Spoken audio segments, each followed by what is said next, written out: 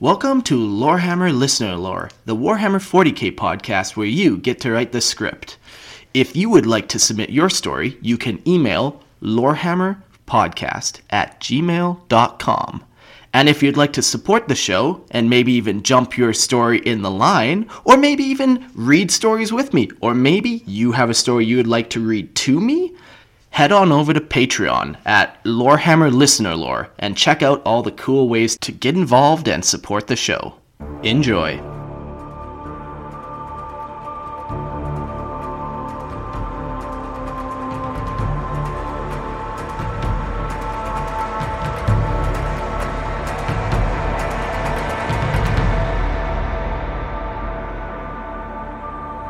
Hello and welcome to Lorehammer Listener Lore, the 40k podcast where you get to write the script. Hey everyone, I'm your host Marcus, and joining me today we got Ursats. Hey, how's it going? It's going good. Late night, but having fun. Yeah, always good. Always fun. Late 3 night for times the you, charm. early morning for me, so it's going to be a fun clash of energies here. Yes. I'm recording at 7 a.m. I haven't woken up at 7 a.m. in like fucking years, but it's all good. I'm happy to be here, happy to read some 40k goodness. It's only 9 o'clock here. I should be more awake, but it's been a long day. In one of those days. Yeah.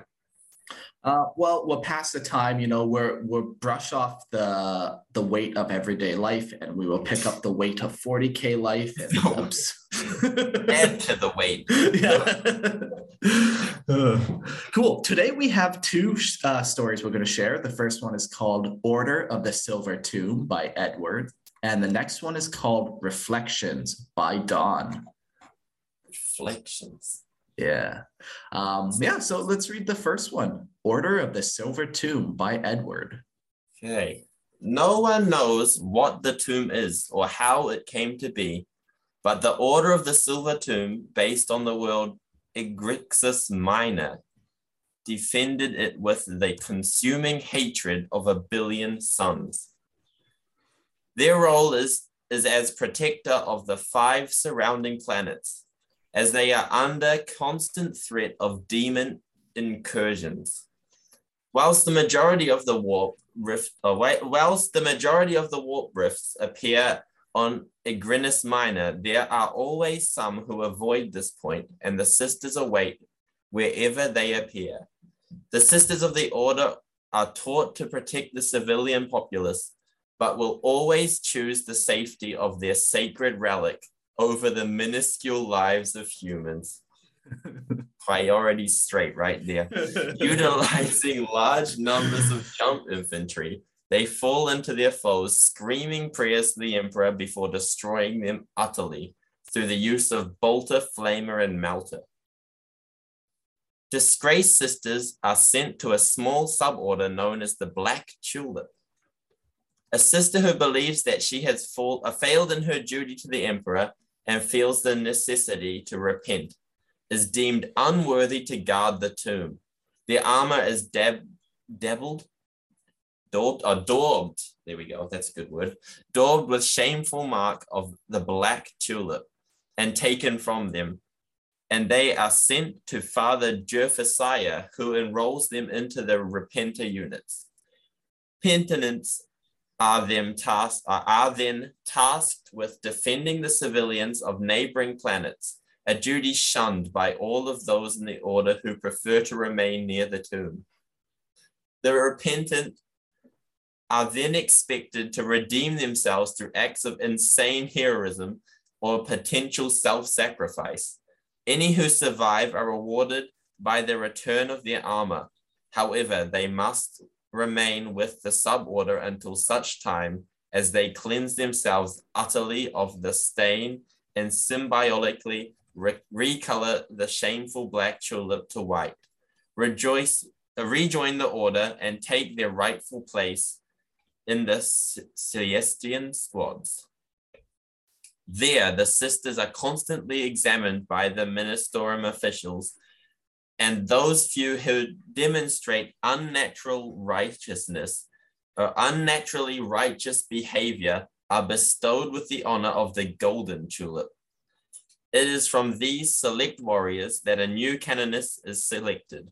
The order always has three: the canonist Pietius, who oversees those who who befall the disgrace of the black tulip and their eventual redemption or death; the canonist Majoricus, who oversees the day-to-day running of the order; and the canonist superior, who waits in meditative prayer for a vision from the emperor to open the tomb and oversees its protection. Only the most zealous of all are selected for the last role, and the current canonist superior, Seraphina, refuses the honor of returning to the order 5 times as a repentia, believing that she has not atoned for her sin.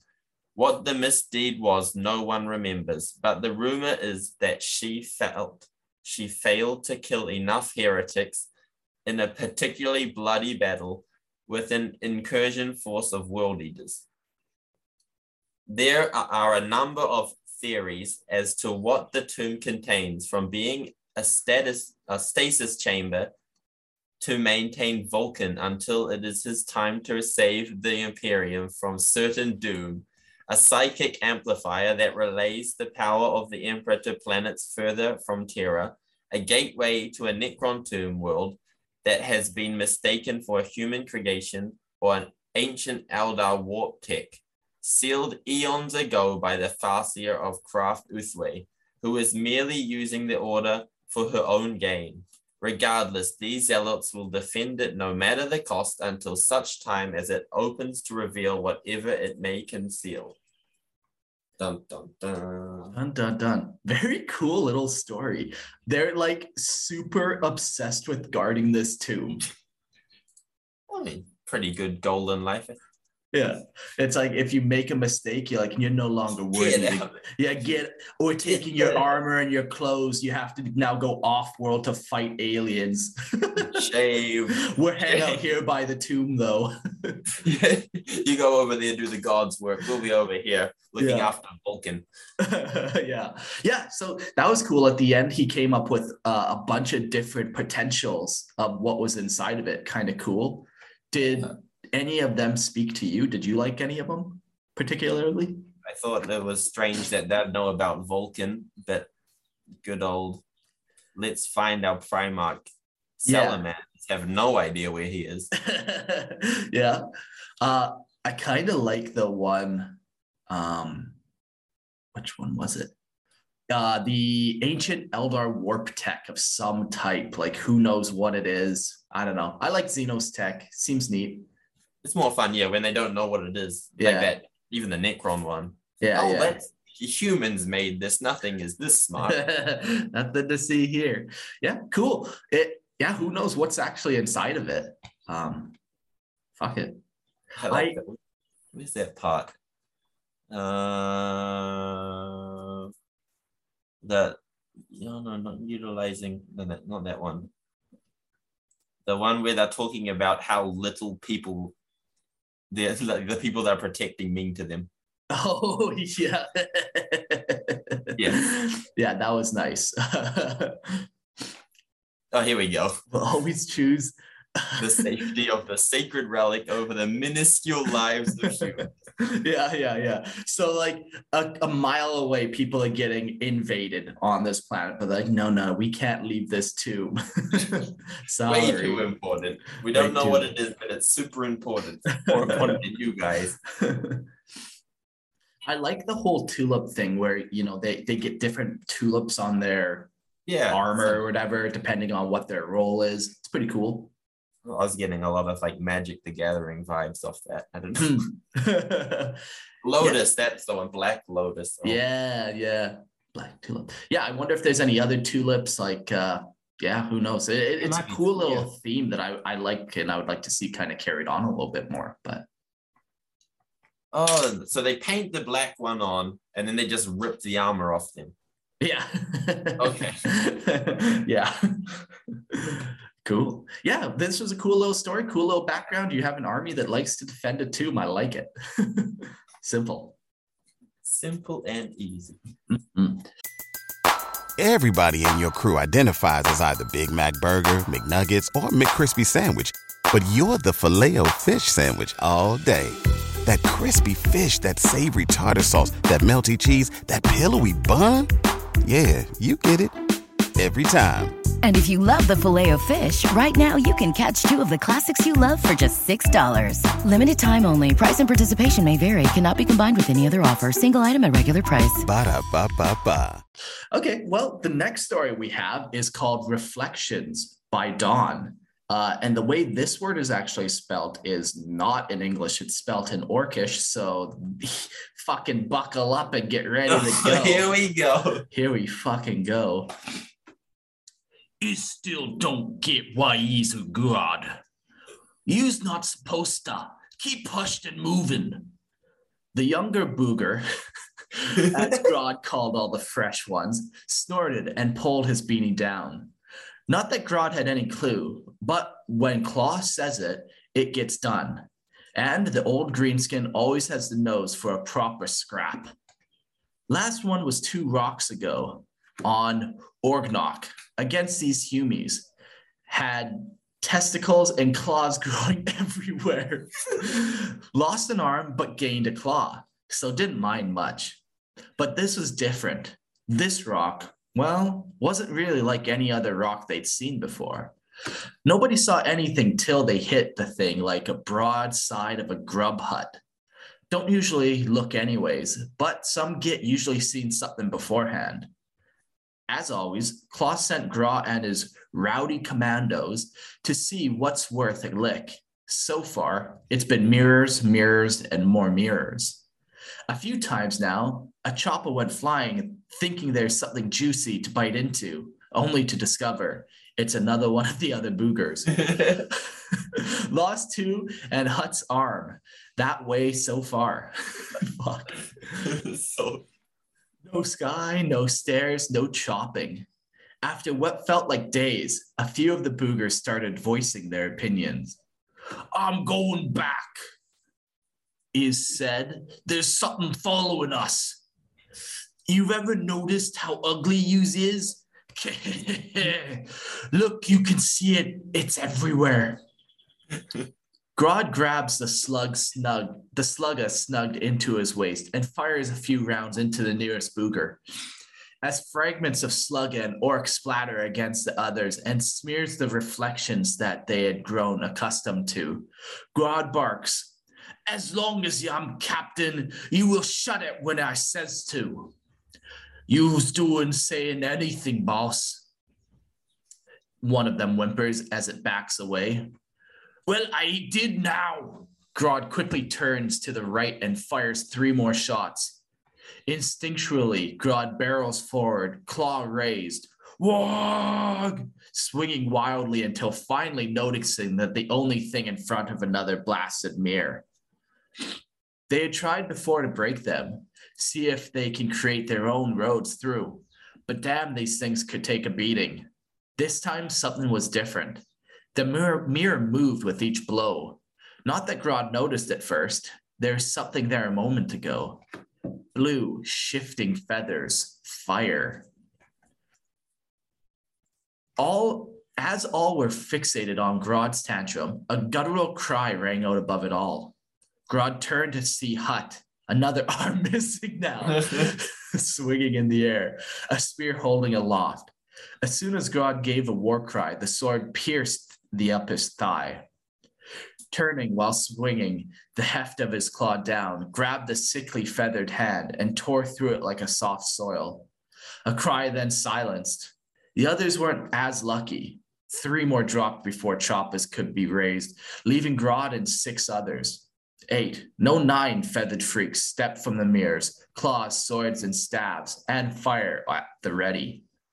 With slugger raised and claw ready, Grodd bound forward, finally some crumping to be done.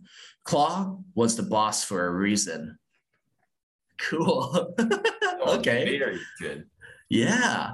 So they're trapped almost, it sounds like, in like some Chinchian maze or something. Yeah, that's what I was getting. Yeah.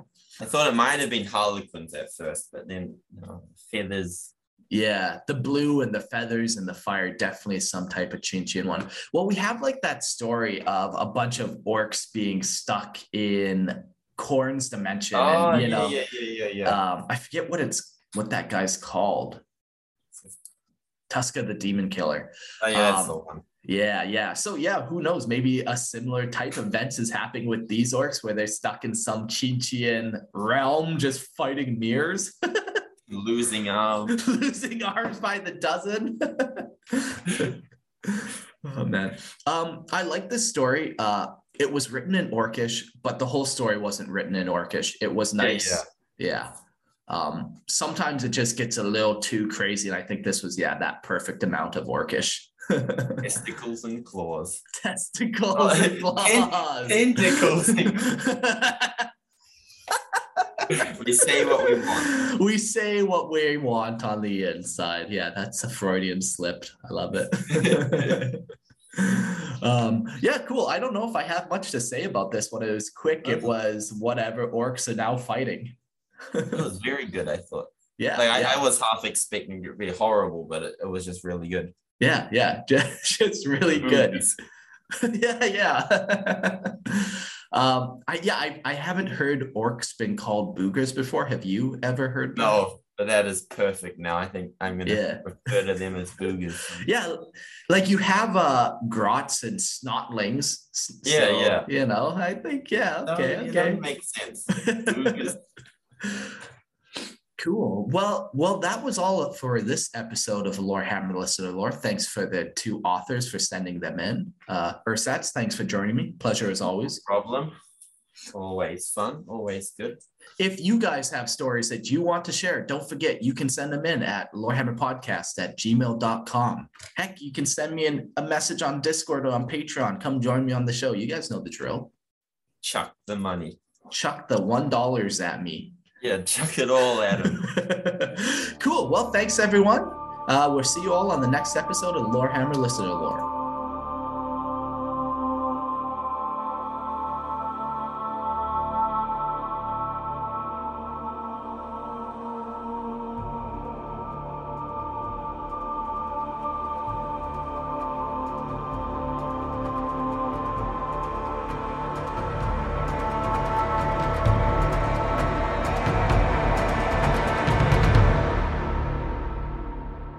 Thanks for listening. If you would like to submit your story, you can email lorehammerpodcast@gmail.com. And don't forget to check out our Patreon page and support the show at Lorehammer Listener Lore. See you next episode. Everybody in your crew identifies as either Big Mac Burger, McNuggets, or McCrispy Sandwich. But you're the Filet-O-Fish Sandwich all day. That crispy fish, that savory tartar sauce, that melty cheese, that pillowy bun. Yeah, you get it. Every time. And if you love the Filet-O-Fish, right now you can catch two of the classics you love for just $6. Limited time only. Price and participation may vary. Cannot be combined with any other offer. Single item at regular price. Ba-da-ba-ba-ba.